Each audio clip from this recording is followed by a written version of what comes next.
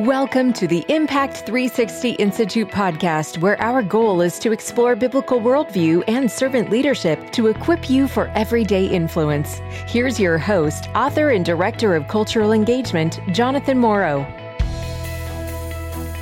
Well, welcome to the Impact 360 Institute podcast. What is the good life? What is happiness? Should Christians pursue happiness? How should we think about happiness in our daily lives? That's why I'm really excited to have our special guest, Dr. Derwin Gray, talking about his brand new book, The Good Life, with us. But a little bit about Dr. Gray. He's the founding and lead pastor of Transformation Church, a multi-ethnic, multi-generational mission-shaped community in Indian Land, South Carolina. Dr. Gray met his wife, Vicki, at Brigham Young University, BYU. They've been married since 1992 and have 2 adult children. And after graduating from BYU, he played professional football in the NFL for 5 years with the Indianapolis Colts and the Carolina Panthers. In 2008, Gray graduated from Southern Evangelical Seminary with a Master of Divinity with a concentration in apologetics, so definitely a kindred spirit there. And while there, he was mentored by renowned theologian and philosopher Dr. Norman Geisler, which is one of my heroes as well.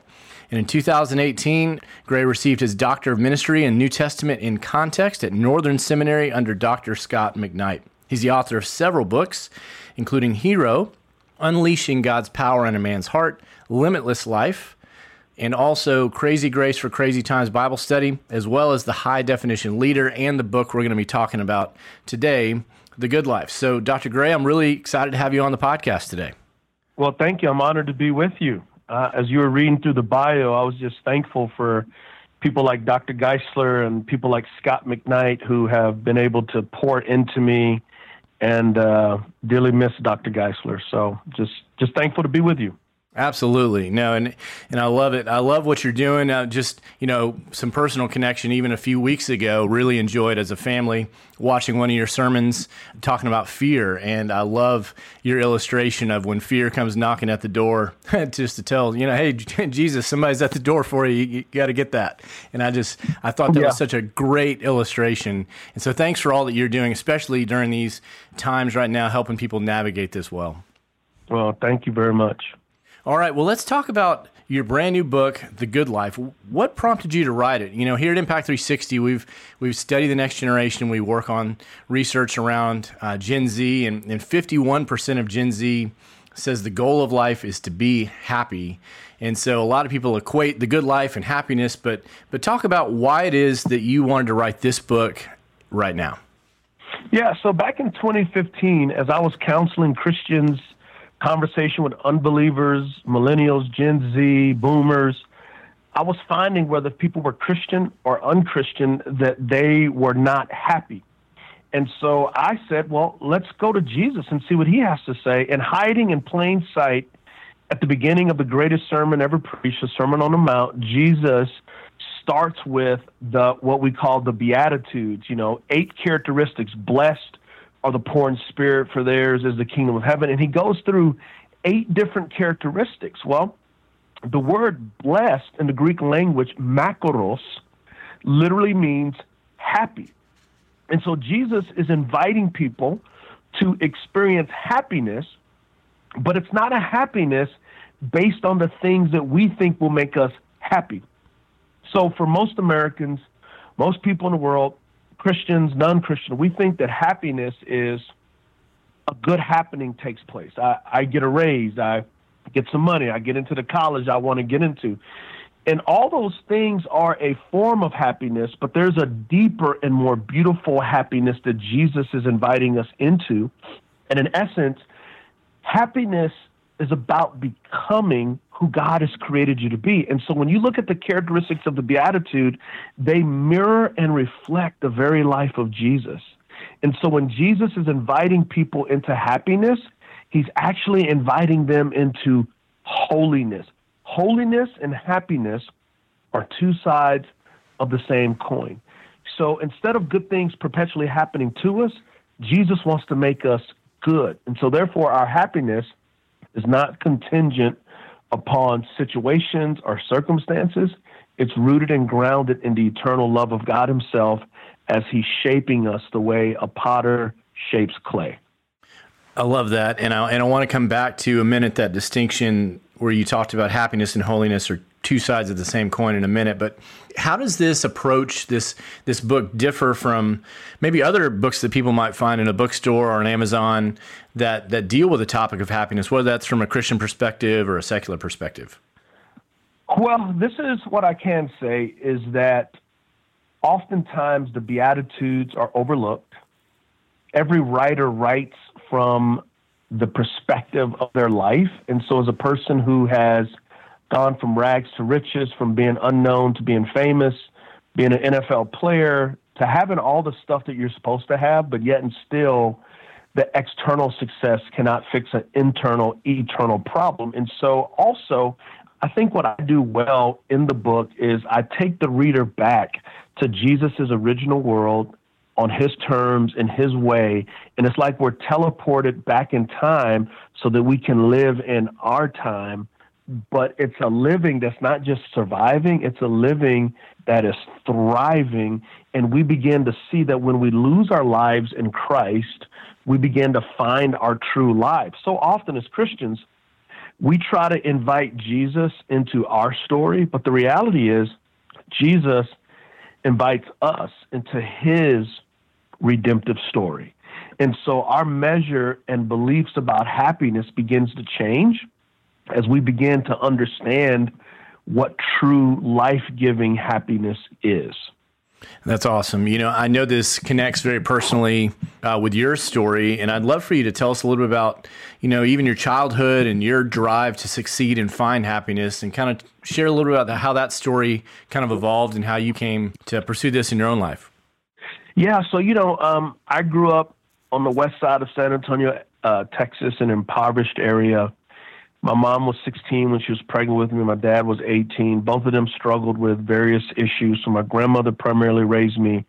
I came from a toxic, chaotic environment, but I thought that was normal. I thought gang violence was normal.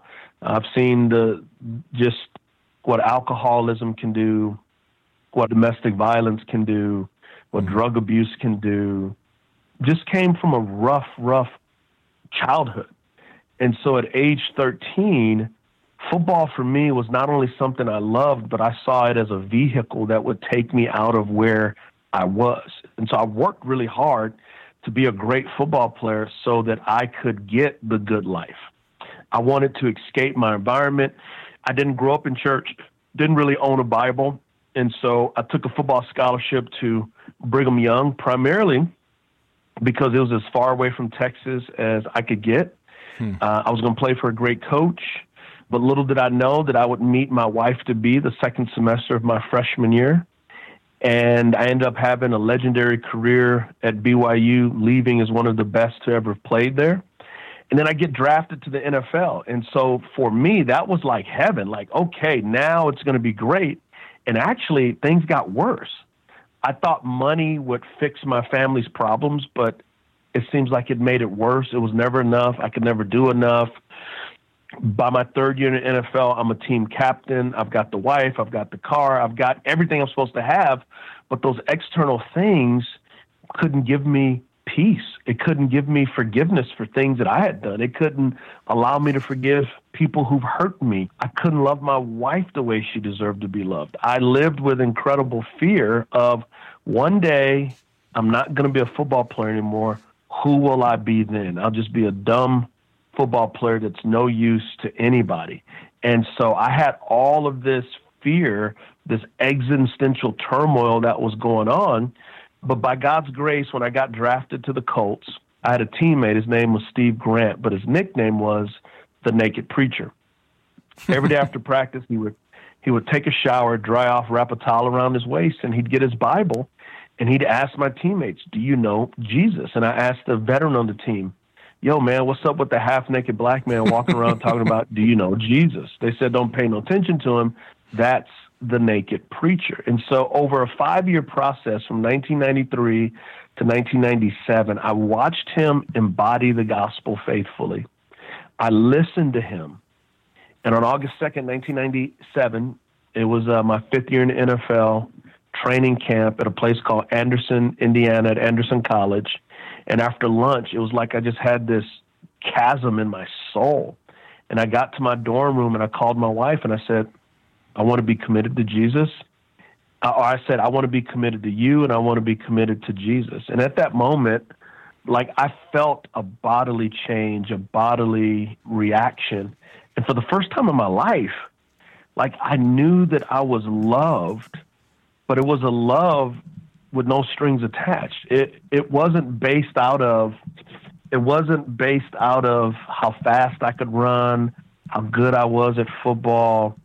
It wasn't based in any of those things. And it was a love that saw everything that I'd ever done, yet God still loved me. And so I was just overwhelmed with God's grace and God's mercy, and my life hadn't been the same since. I love him more each and every day. I love it. I love that powerful story. And just the reminder of people's faithful influence over time. And, you know, the naked preacher, you know, just showing up and you watching his life and all of that. And then over time had the opportunity to share that. And then the transformation that came from that. What were those initial times like? Was your wife, was she a believer at first, or what was the dynamics of that in that journey? Did you guys kind of both begin to take your faith seriously in Jesus about the same time, or you know, kind of what were those dynamics like? Yeah, so she had come to faith about 6 months before me. There was a woman at her job that she would come back home and say, you know, this woman is a really good Christian. And one day over coffee, she asked my wife, she said, are you a Christian? And my wife was like, well, yeah, you know, I believe in God.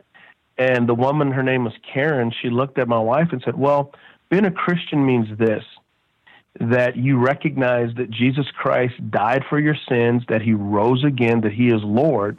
And by faith in him, not only will you receive forgiveness of sins, but you'll be able to receive his resurrection life and become a part of his family.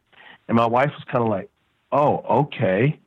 And a little bit time after that, we were playing an away game with the New England Patriots. The Colts were playing against them, and she went to a church, and the choir was behind the congregation and the words, and he died for me. They sang in unison, and it like hit my wife's heart like an arrow. And she literally ran out of the church weeping and crying with the thought of Jesus Christ died for me. So she was born again and really didn't even know it. I just know for those 6 months, it was like, man, she's changed. Like, she wants to read the Bible. She's kinder. Like, there was so much going on. So yeah, in essence, we began our journey together for sure. Wow, that's wonderful. I love how God just works and brings all that stuff, and always working by his Spirit in the background. That's so encouraging to hear. You know, as some people maybe listen to this right now, they hear your story, and you know, you're a football player in the NFL, pursuing these things, and you're like, hey, it didn't satisfy. It was empty. Why do you think it is that all of us, you know, it seems to be a deeply human thing where we think, well, you know, I need to find those things for myself, you know, the affluence or the success or the affirmation or whatever those things are. Why is it so difficult for us not to learn from other people's story and I guess go, hey, well, I need to run that path down myself and see if that really is going to make me happy? Why do you think that is? I don't know. I think there's something about a person coming to the end of themselves before they'll take hold of the nail-pierced hands of Christ. Like grace is only effective on the broken, the vulnerable, and those who can't. A lot of times we haven't gotten to the place to where our self-reliance is utterly worn out. You know, grace means God does for you what you could never do. A part of being made in the image of God is we want to be God. And as a result of wanting to be God, it's kind of like, well, Jesus, you do your part and I'll do my part. No, Jesus does all of it. Our role is simply to trust in him to accomplish the good work he wants to do in us and through us. And then another thing, too, is Jesus, the Father and the Spirit, like, you literally can't see, right? But you can see a house, you can see a car, you can see money. In other words, we exchange the uncreated creator for created things. We worship things that should be used, and we use God who should be worshiped. And we have to reverse the order. So kind of the way I like to see it is, so I'm a fan of like movies with zombies in it. I don't know what it is, but I just like the survival theme of it. And what is a zombie? A zombie is a living dead thing. And oftentimes we are spiritually zombies wanting to get satisfaction out of materialistic things because we think that's going to make us alive. But the reality is Jesus makes us alive, and then we can appreciate those things. So like having money or fame or success or a house and a car isn't evil. It only becomes evil when we try to replace Jesus with those things instead of allowing Jesus to express his life through our lives and to steward those things. I love it. That's so good. That's so good. And it's a lesson. It seems like we just have to keep preaching to ourselves daily to remind ourselves so that we don't get things out of order. I love it. You know, early on in your book, you make a statement that I love, and I'd love for you to expound on a little bit because it might be surprising to people even listening to this podcast. You say that Jesus of Nazareth was the happiest person to have ever lived. And some people might go, "Hey, what do you mean by that? Like, tell me more about what you have in mind there." Yeah, Jesus was incredibly happy. Like when you look at his life, so we have to redefine happiness. We think that happiness is perpetually like, I feel good. No, happiness is the assurance that you are in the will of God, and regardless of what happens, he's working all things together for the good of those who love him and who are called according to his purpose. But when you look at Jesus, think about how happy he was when lepers with a single touch became clean. Think about how happy he was when Matthew, the tax collector, got saved and all of his tax collector friends came to the house and Jesus could share the gospel with them. Think about how happy he was, as Hebrews 12:2 says, for the joy of the cross. Like what? The joy of the cross? Like, how could you be happy about a Roman cross? Well, he's happy about the people who are going to be redeemed. Happiness is not contrary to difficulty and tension and trials. Happiness is understanding you're in God's will and you're being shaped into a person who becomes a living sacrifice, as Romans 12:2 says. Like, we have to get rid of this notion that we're always smiling, whereas I say happiness is having not confidence, but Godfidence, that you're walking in God's will. And God's will is not mysterious. Here's God's will. Love the Father through the Son by the Spirit, and then love your neighbors, you love yourself. That's God's will. Like, people go, Durham, what does God want me to do? I'm like, well, love God, love self, love neighbor. No, my job. I'm like, I don't know. What are you good at? Can you drive a school bus? Drive a school bus. Can you fly an airplane? Be a pilot. Like, your career is not your calling. Let me say that again, and I hope there are Christian parents listening. Your career is not your calling. Your career is how you express your calling. Every Christian is called to love God with all their heart, mind, soul, and strength, and love their neighbors. They love themselves, and go make disciples of every single person on planet Earth. That is our calling. Our career is the vehicle how that calling is expressed. I love it. I love it. You know, even now, you know, here at Impact 360, we have our fellows experience for 9 months. We got 18 to 20-year-olds who are with us. We're about to launch them out and to go make disciples. And I love that picture of, you know, what is God's will? Because we have conversations about it. And sometimes, well, where should I go to college? And where should I, you know, who should I go out with? And all that. It's like, well, if they get right what you talked about at the very beginning, then God's going to go with you, and you're going to become more like Jesus, and you can figure that stuff out as you go. And that's what's so important about all that. And that's why selfishly, I'm really looking forward to you being with us and our students in the fall, get to teach them, which is going to be so exciting on this concept as well. But it's just so important to see God's will as connected to this and living in cooperation with that. So I love that theme. Mm-hmm. And there's so many good things in this book, by the way. You know, I'm interviewing Dr. Derwin Gray on his brand new book, The Good Life. Definitely encourage you to check it out. It's in the show notes. You can check out a link to that. Definitely pick up a copy of that book. But, you know, there's so much good stuff. Like, I love your paraphrases you put in here and putting things in your own words, you know, and the conviction that comes from that. But was there, you know, as you were going through the Beatitudes, I'll ask you two questions. One is, was there a favorite beatitude that you really just resonated with? Let's start with that one first. Oh gosh, man, that's a hard question, bro. But what I would say is probably my favorite one was the most difficult one to write. And that was, blessed or happy are the peacemakers, for they will be called sons and daughters of God. And we live in a culture in America, and I'm speaking specifically to Christians and in the church, is that we're actually not peacemakers. We are actually creating more division ethnically, politically, across the social economic barriers as well. And so that chapter, I start with the way we make peace is understanding that Jesus himself made peace with us. As Romans 5:10 says, we are literally enemies of God. But then Jesus goes to the cross for us enemies, to make us friends, to turn foes into family. And that's why in Matthew 5:48, he says, but I tell you,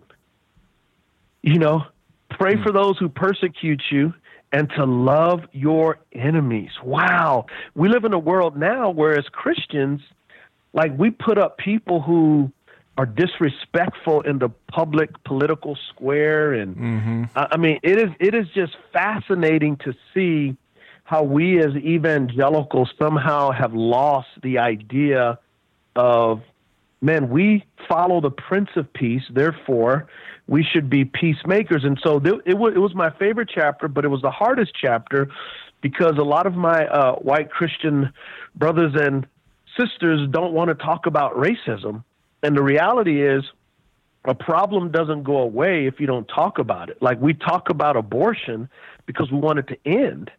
And in the church, it's important for us to understand that Jesus' kingdom is every nation, tribe, and tongue, and we're called to be one in Christ. And so what hurts a brother or sister who doesn't look like me ethnically or culturally or class-wise, their problem should be my problem too, because we're in the same family.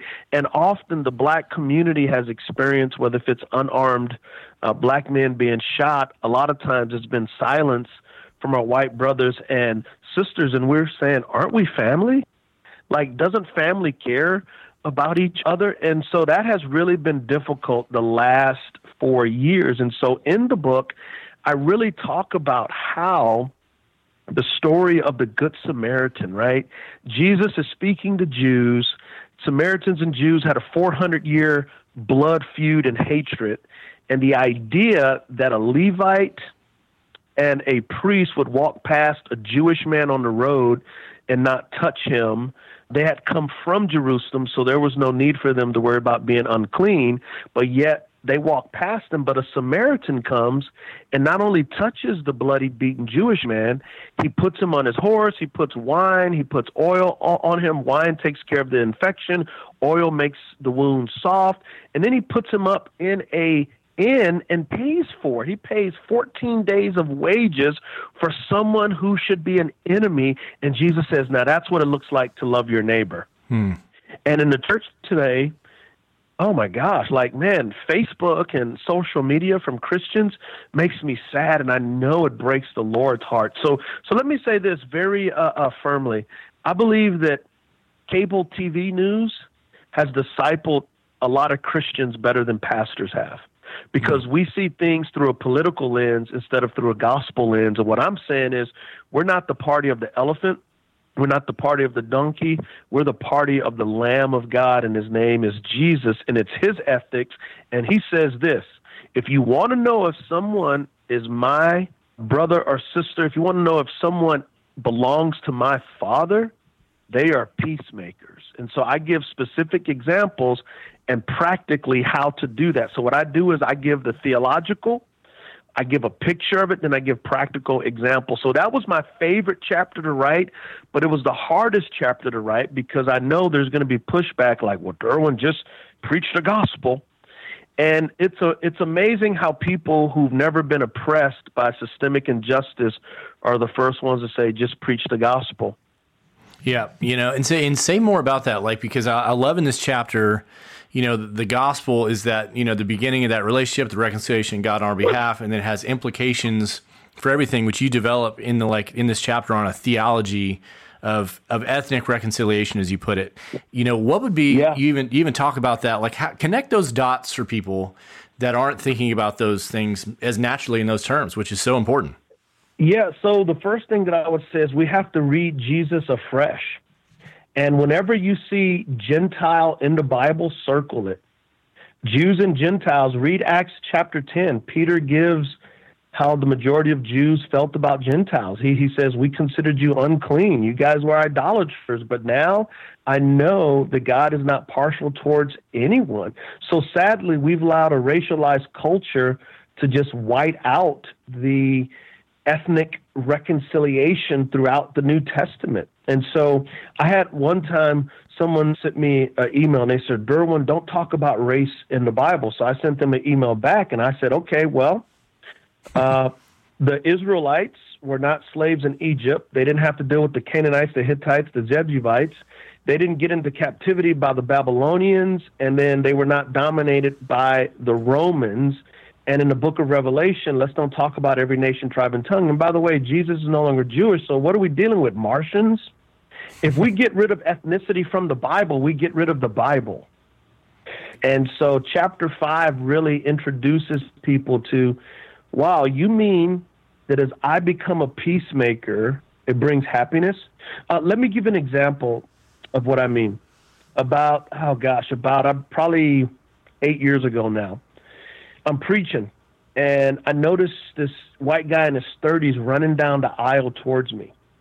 I see he's crying, and as he gets closer, I see some snot in his nose. And I'm thinking to myself, okay, I can hit him with a right cross if he's trying to threaten me, but I don't want his snot on me. But before I knew it, he grabbed me and hugged me and was just crying. I don't know where his snot went, probably on me, but let's not talk about that. And as he's crying, he goes, my goodness, I can't even believe it. I'm in church. And he goes, and you're black. I don't even like black people, but I want Jesus. I want to be saved. And so this guy would not come with his girlfriend, who, by the way, had gotten out of prison a year earlier, who was a former drug addict, and he was a drug addict as well. He wouldn't come because she was like, yeah, my pastor's black. And he was like, man, I don't want to go to that church to see him shucking, juking, and jiving. I still don't know what that means today, but I'm glad he came. Well, make a long story really, really short, they were not married, so we get them discipled. We're raising them up. We're training. They're serving in our church, and they're like, we need to get married. And so she asked me, would you walk me down the aisle because my father disowned me when I was 16. And so she's wearing blue jeans, a white top, cut off, and you can see her arm tat, and I'm walking her down the aisle, and there he is just weeping and crying. And so I get him up there, I switch roles, and I go to the pulpit, and I say, who gives this woman away? Then I run back to her, grab her arm, and say, I do. And so it's everybody's laughing, and his tears have changed. His tears used to be one of a racist, and now his tears became that of a gracist. And you're talking about happy? That made me very happy. And it wasn't, I'm happy now thinking about it because it changed me.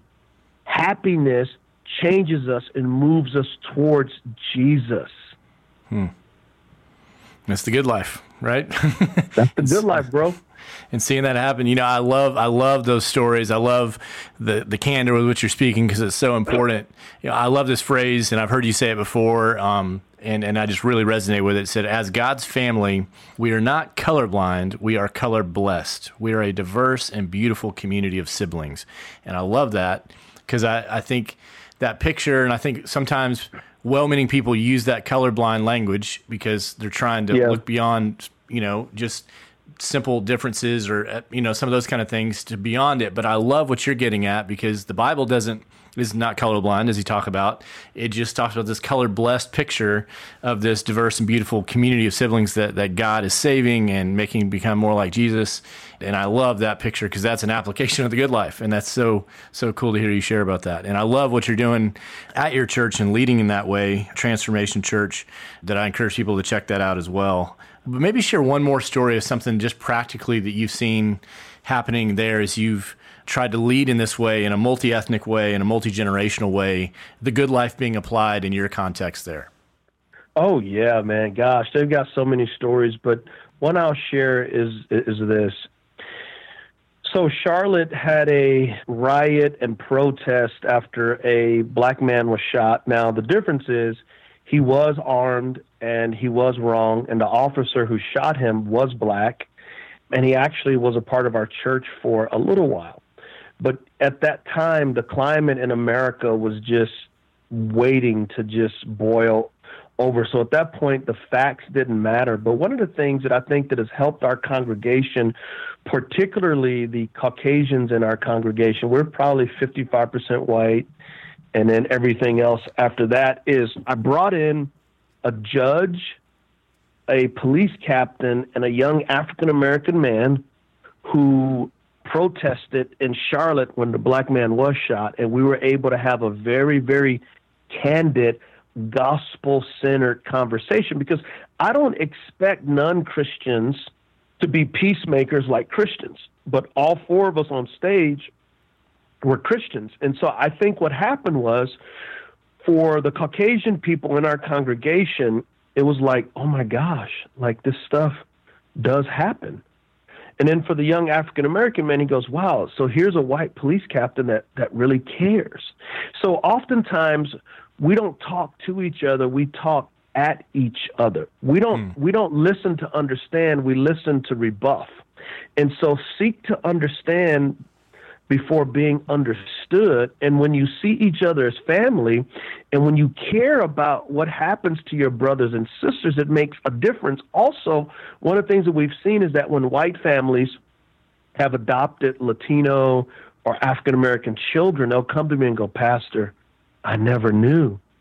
And, I'll have empathy for them, but then I'll say, the black community's been telling you. We've been saying it.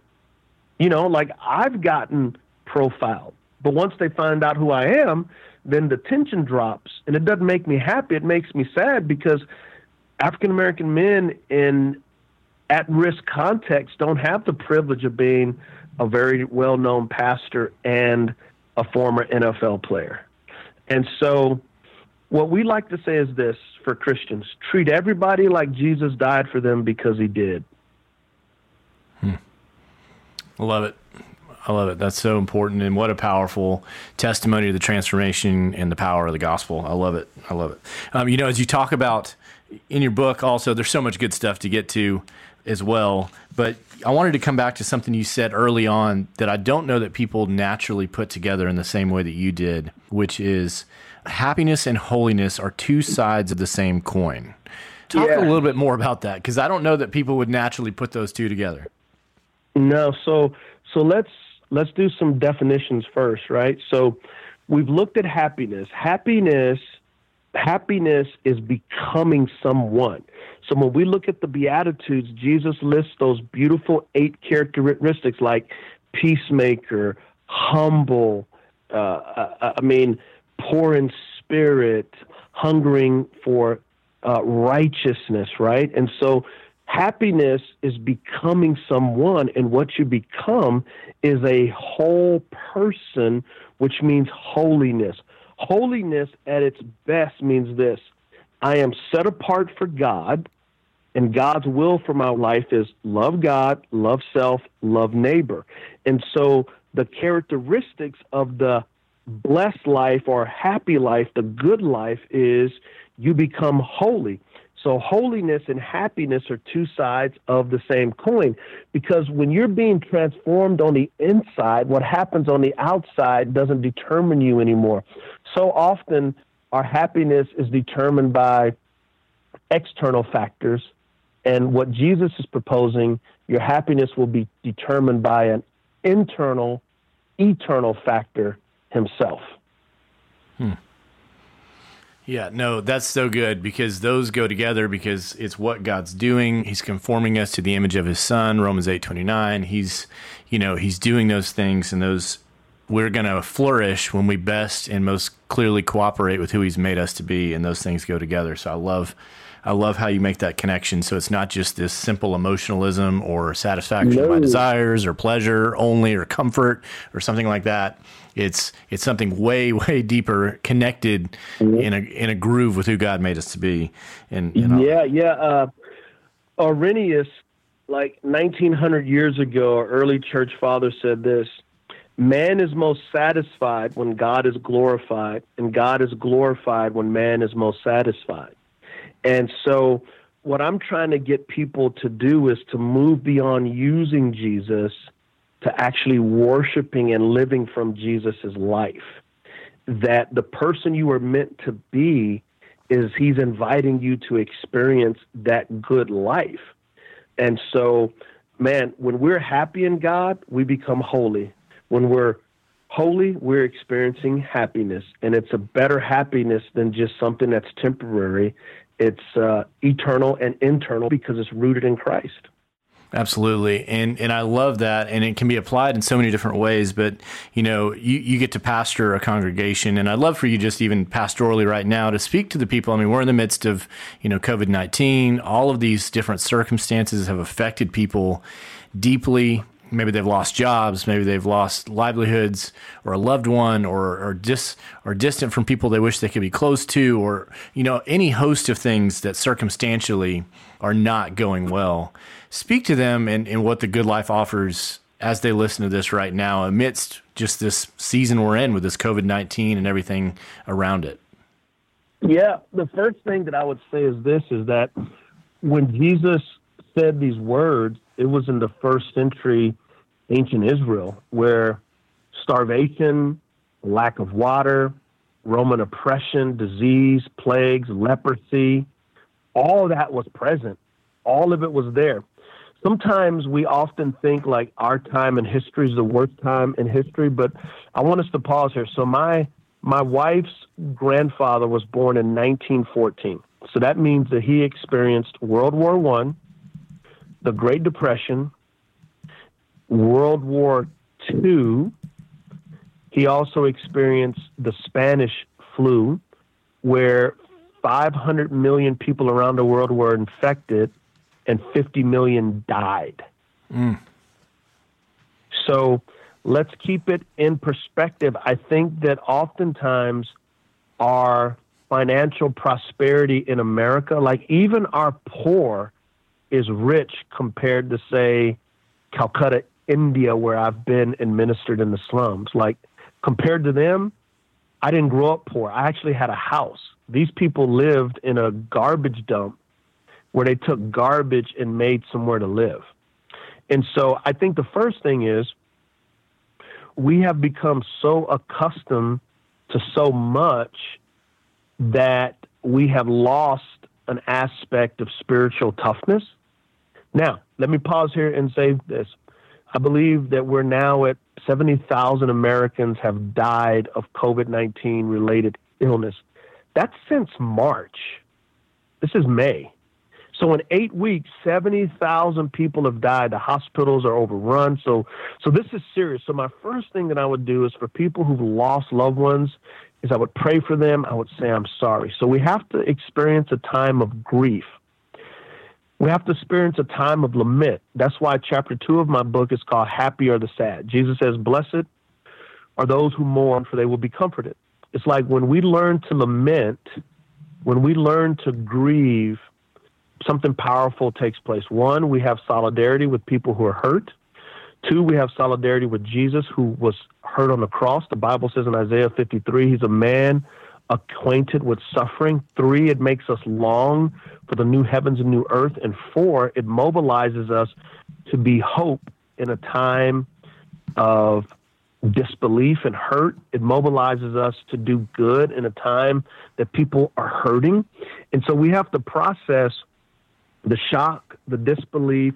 We have to grieve. Now, this is so important as Americans. We're so like, be positive. Grief is positive because you're not denying reality. If you dismiss grief, we forfeit growth. There's a reason why Jesus says, blessed or happy are those who mourn, for they will be comforted. You can't be comforted by God if you ignore the pain. Wherever you go, you take that pain with you, so it's better to sit in grief and allow Jesus to heal it, right? And so what we're doing is we're feeding as a church about 325 people a week through our mobile food pantry.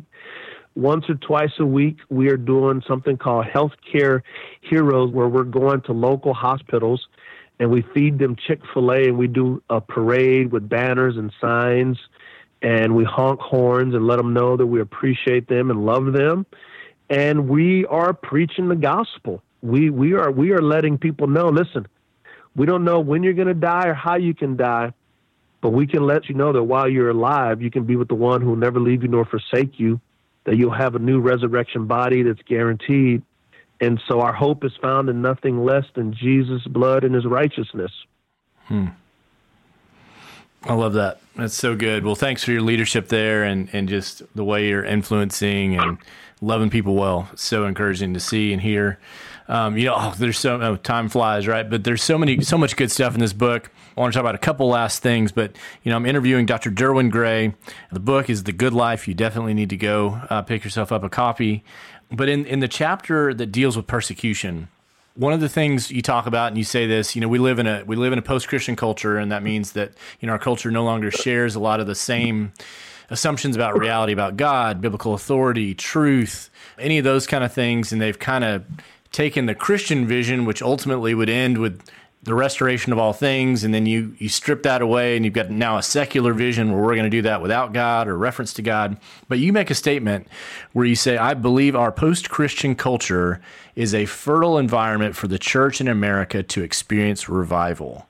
And I agree with you, but say more about that. Well, so what happens is when you get a privileged position, so like, for example, many Americans only know one language, English. But when you leave the country and you go to other countries, there are people that speak 2 languages, 3, sometimes 4. And most people speak English around the world, so Americans really don't have to learn another language per se. And so that privilege actually shrinks our capacity to be learners and to be students. So in a post-Christian culture, when the church is pushed out of the margins and we lose privilege, it actually makes us seek Jesus more fervently.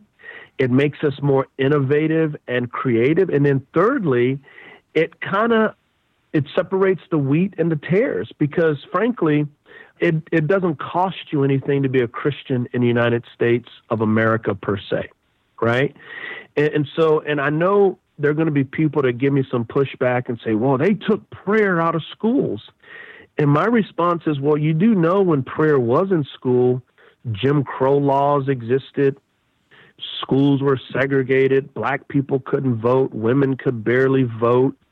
When there were prayer in schools, let's remember that there were 2 great awakenings in America, and slavery outlasted both of those great awakenings. So just maybe people were like, well, you're praying in schools, but what's really changing?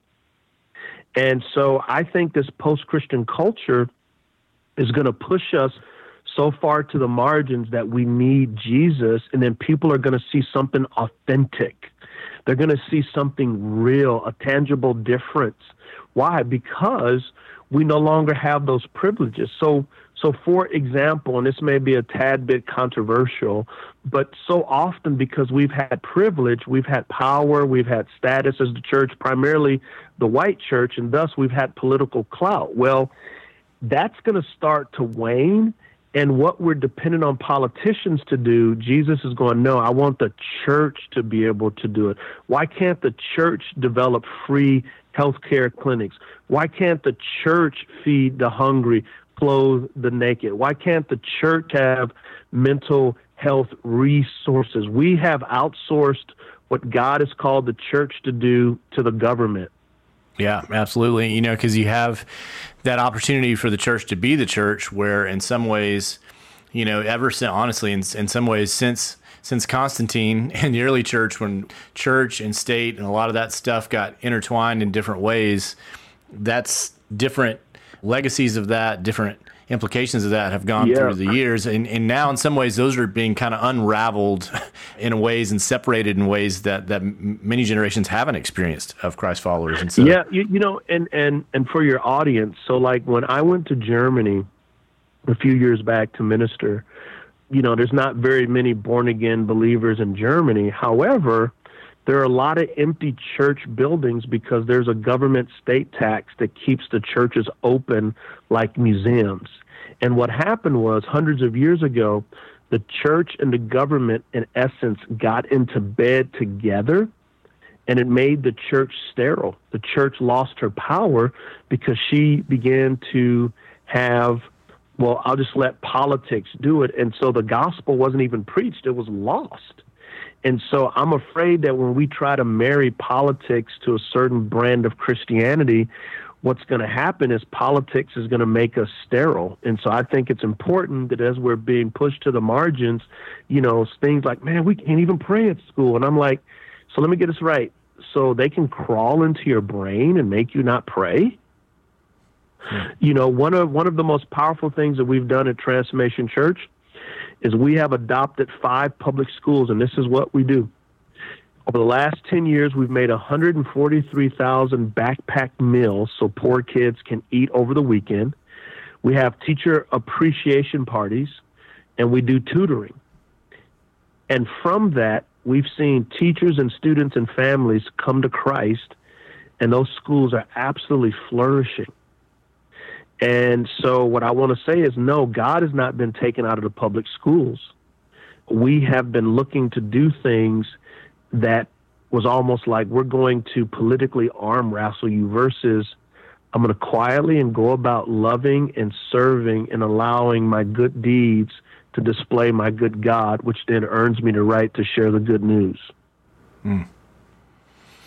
I love it. I love it. So good. So good. Well, this has been such a fruitful and rich conversation. I love, and I want you to, in just a second, I want you to say a little bit about the Happiness Manifesto and maybe even what a 30-day happiness challenge might look like. But before I do, I want to read this line that I love that you wrote towards the end of The Good Life. And it says that the happiness that Jesus offers is found in being transformed into a kingdom of God kind of person. As we get nearer to the King's heart, we begin to dance to the rhythm of His grace, and His character rubs off on us, and we begin to image forth His glory into the world. This is the good life. And then you quote Psalm 16:11, one of my all-time favorite passages. It says, "You reveal the path of life to me. In your presence is abundant joy. At your right hand are eternal pleasures." And I just love that language. I love the message of this book. It's so needed. It's timeless. God's word is always relevant. We don't need to try to make it relevant. It always is relevant.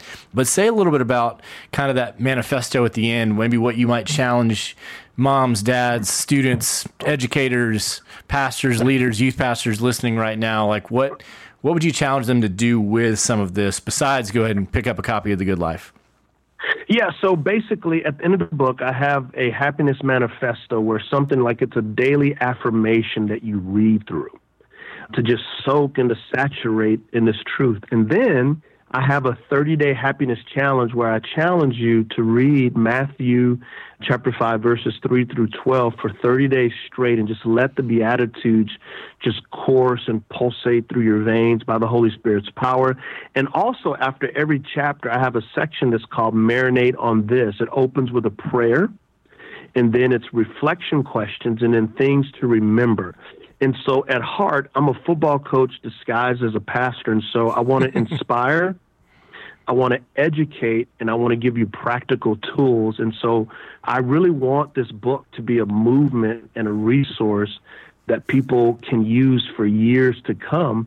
And I believe that those tools and resources will help. And here's something that's really cool. I just found out that Lifeway is selling my book at a 50% discount. So you can get it for $8.99. Lifeway is selling The Good Life at a 50% discount. So you can get Nice. 2 for the price of 1, 4 for the price of 2, 3 for the price of 6. It is absolutely bonkers. So make sure you jump on that. So go to Lifeway and get the book. You can also get The Good Life at any book distributor.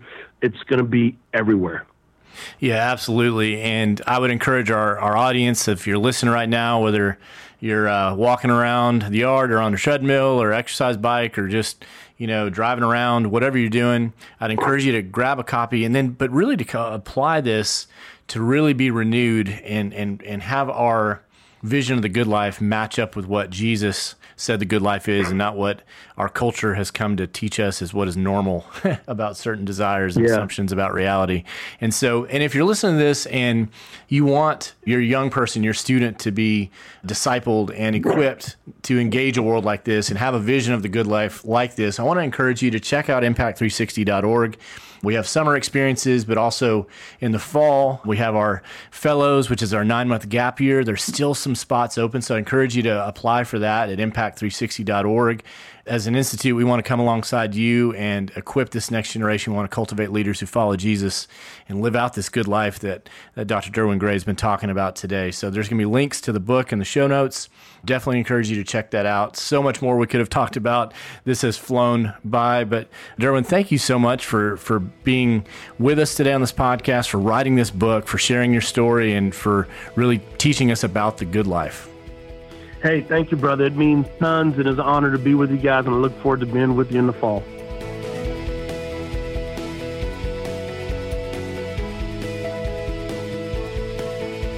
For more information about our on-campus worldview and leadership experiences for students and our accessible online courses like Explore Truth and Explore the Resurrection, visit impact360.org. Impact 360 Institute. Know, be, live.